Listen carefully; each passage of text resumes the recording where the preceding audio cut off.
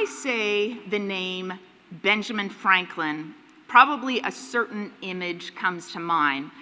Perhaps an image of a man holding a kite, trying to harness the power of electricity from the lightning.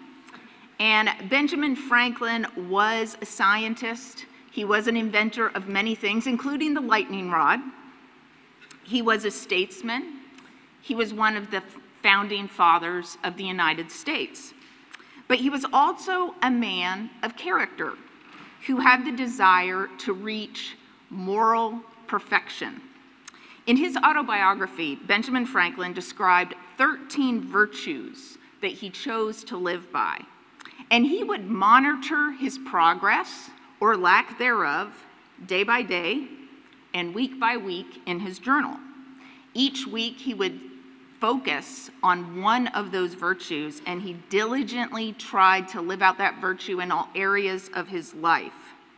And then at the end of every day, he would reflect back on how he did in regards to each of the virtues, and he would give himself a black ink mark if he failed to live out each one, whether it be temperance or frugality, cleanliness, or humility. In his autobiography, Franklin wrote, "On the whole, though I never achieved the perfection I had been so ambitious of obtaining, but fell far short of it, yet I was by the endeavor a better and happier man than I otherwise should have been if I had not attempted it." Now, when I read a portion of Benjamin Franklin's autobiography when I was in university, I thought he might be onto something. And there have been times that I have considered the fruits of the Spirit, which are included in today's lesson from Galatians, as virtues that I should be striving for or measuring myself against, as Franklin did. But if we read this section of Paul's letter to the church in Galatia in context, we will find that this is not a checklist of human virtues that we can somehow achieve by our personal efforts.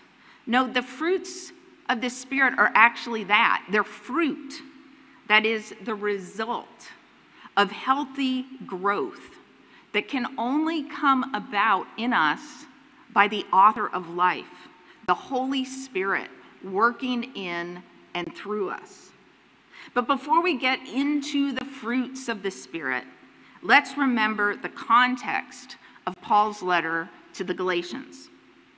Now, the church in Galatia was made up primarily of Gentiles who had come to know the gospel of Jesus Christ while Paul was among them. He was ill while he was with them, and they took care of him, a kindness that he did not forget and that he thanked them for. But in the time since he had been with them, certain Jewish Christians had visited Galatia, and they told the believers there that to be accepted by God, they had to obey Jewish religious laws and customs.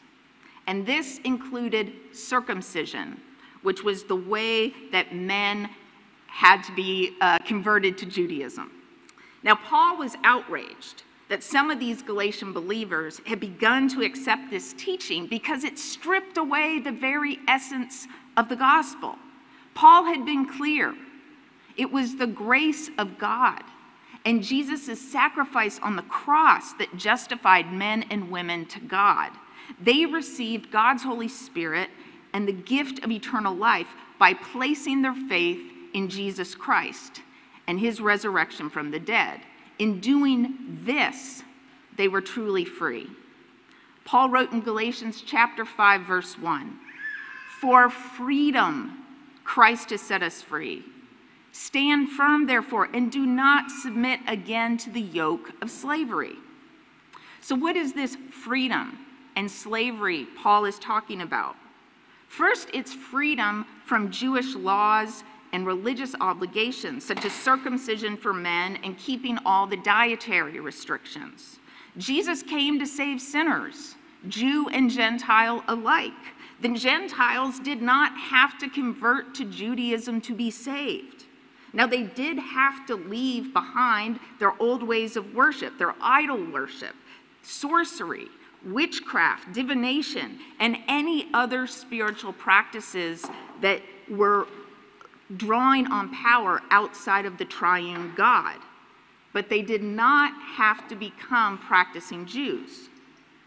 But this freedom from the Jewish law could be a pitfall to them if they used it as an excuse to live selfish lives.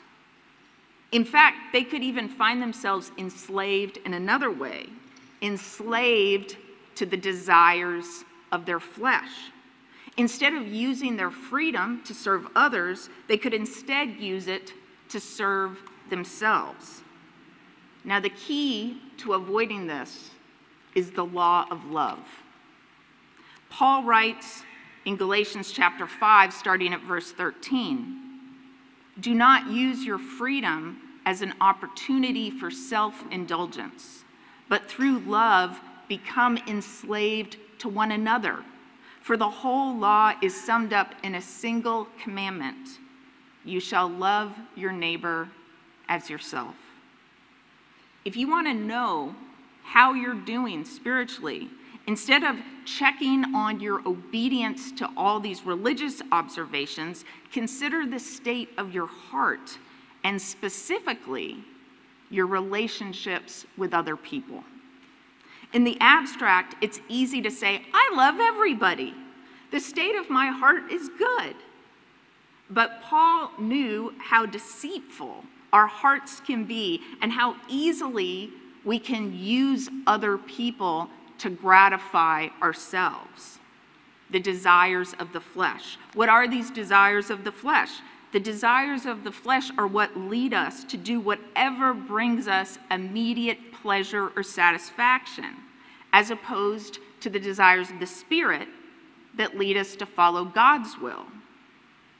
Paul makes it abundantly clear what he's talking about by listing examples of the works of the flesh, which I would summarize into 4 categories: sexual sin, spiritual sin, interpersonal sin, and sins of intemperance. Here's the complete list from Paul: sexual immorality, impurity, debauchery, idolatry, sorcery, enmities, strife, jealousy, anger, quarrels, dissensions, factions, envy, drunkenness, carousing, and things like these. These are sins that reveal our basest motivations, be they lust or pride, fear or anger, hatred or despair. How much more serious are these dangers than whether one is circumcised or keeps up with certain religious customs? After listing these works of the flesh, Paul writes, "I am warning you, as I warned you before. Those who do such things will not inherit the kingdom of God." Now, to be clear, Paul is not saying that Jesus Christ will not forgive our sins. Jesus came to save sinners, not to condemn them. But those who think that they are living holy lives while they practice sins such as these are deceived. Freedom in Christ is not a license to sin. These are sins that, left to fester, will deform our character and prevent us from being led by the Holy Spirit. By contrast, the fruit of the Spirit is love, joy, peace, patience, kindness, goodness, faithfulness, gentleness, and self-control. There is no law against such things. While the first is a list that contains sins that stem from our seeking to serve and please ourselves, this second list contains attributes of God that by the power of the Holy Spirit can, to some extent, begin to describe even us. If you put them side by side, you see that they're incompatible. Love, faithfulness, and self-control put sexual immorality and idolatry to death. Love, joy, peace, and gentleness have nothing to do with jealousy or envy. So what of those of us here that recognize ourselves too much in that first list and not enough in that second? This is a call to honesty, self-examination, and repentance.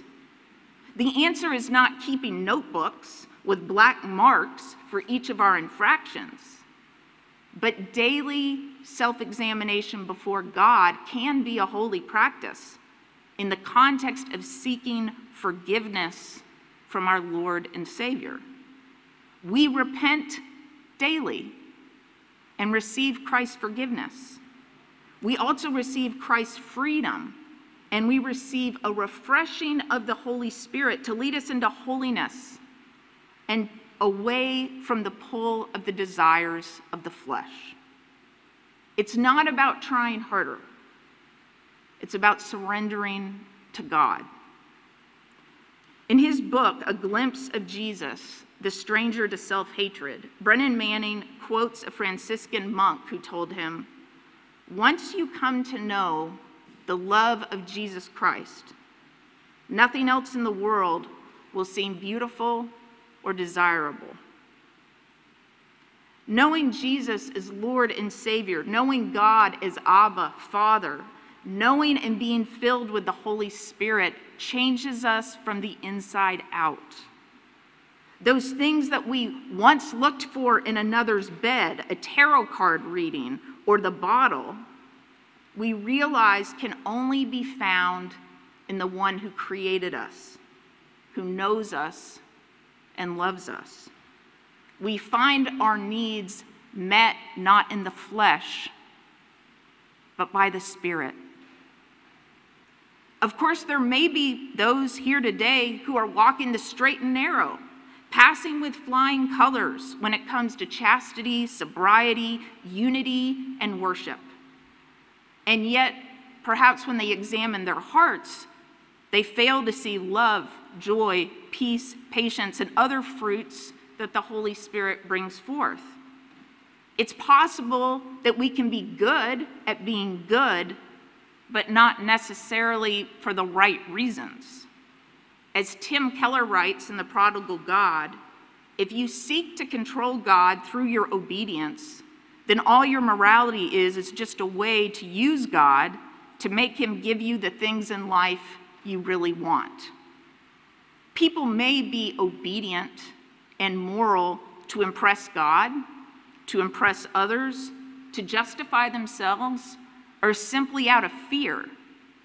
But none of those things are rooted in love, which is, after all, the core and the purpose of God's commandments. It was never about the law and the commandments themselves.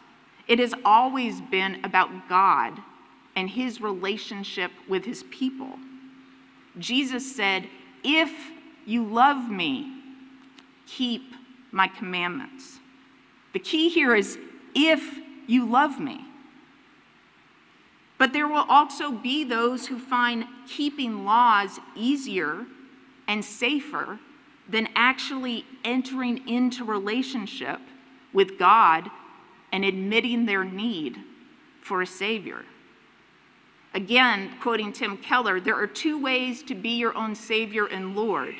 One is by breaking all the moral laws and setting your own course, and one is by keeping all the moral laws and being very, very good. Either way, it is only in Christ Jesus that we are truly set free, both from the conditions of the law and from the desires of the flesh.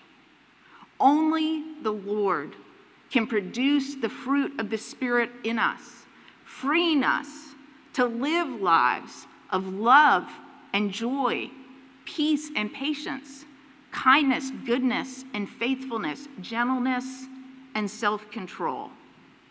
If this is the life you desire, please join me in prayer. Let's pray. Lord God, Heavenly Father, we have no power in ourselves to save ourselves. It is only by you and your grace extended to us in our Lord Jesus that our sins are forgiven.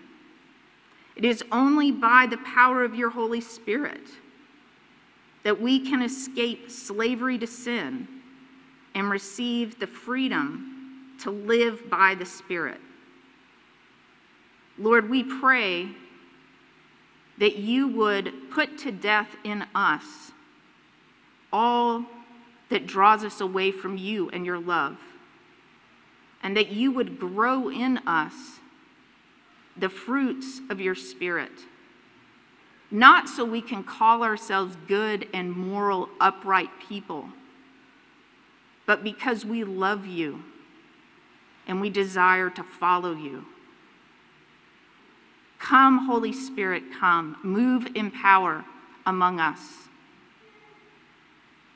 May we see in our fellowship with one another, in our actions, our words, and our thoughts, your growth in our lives. In the name of the Father, and of the Son, and the Holy Spirit we pray. Amen.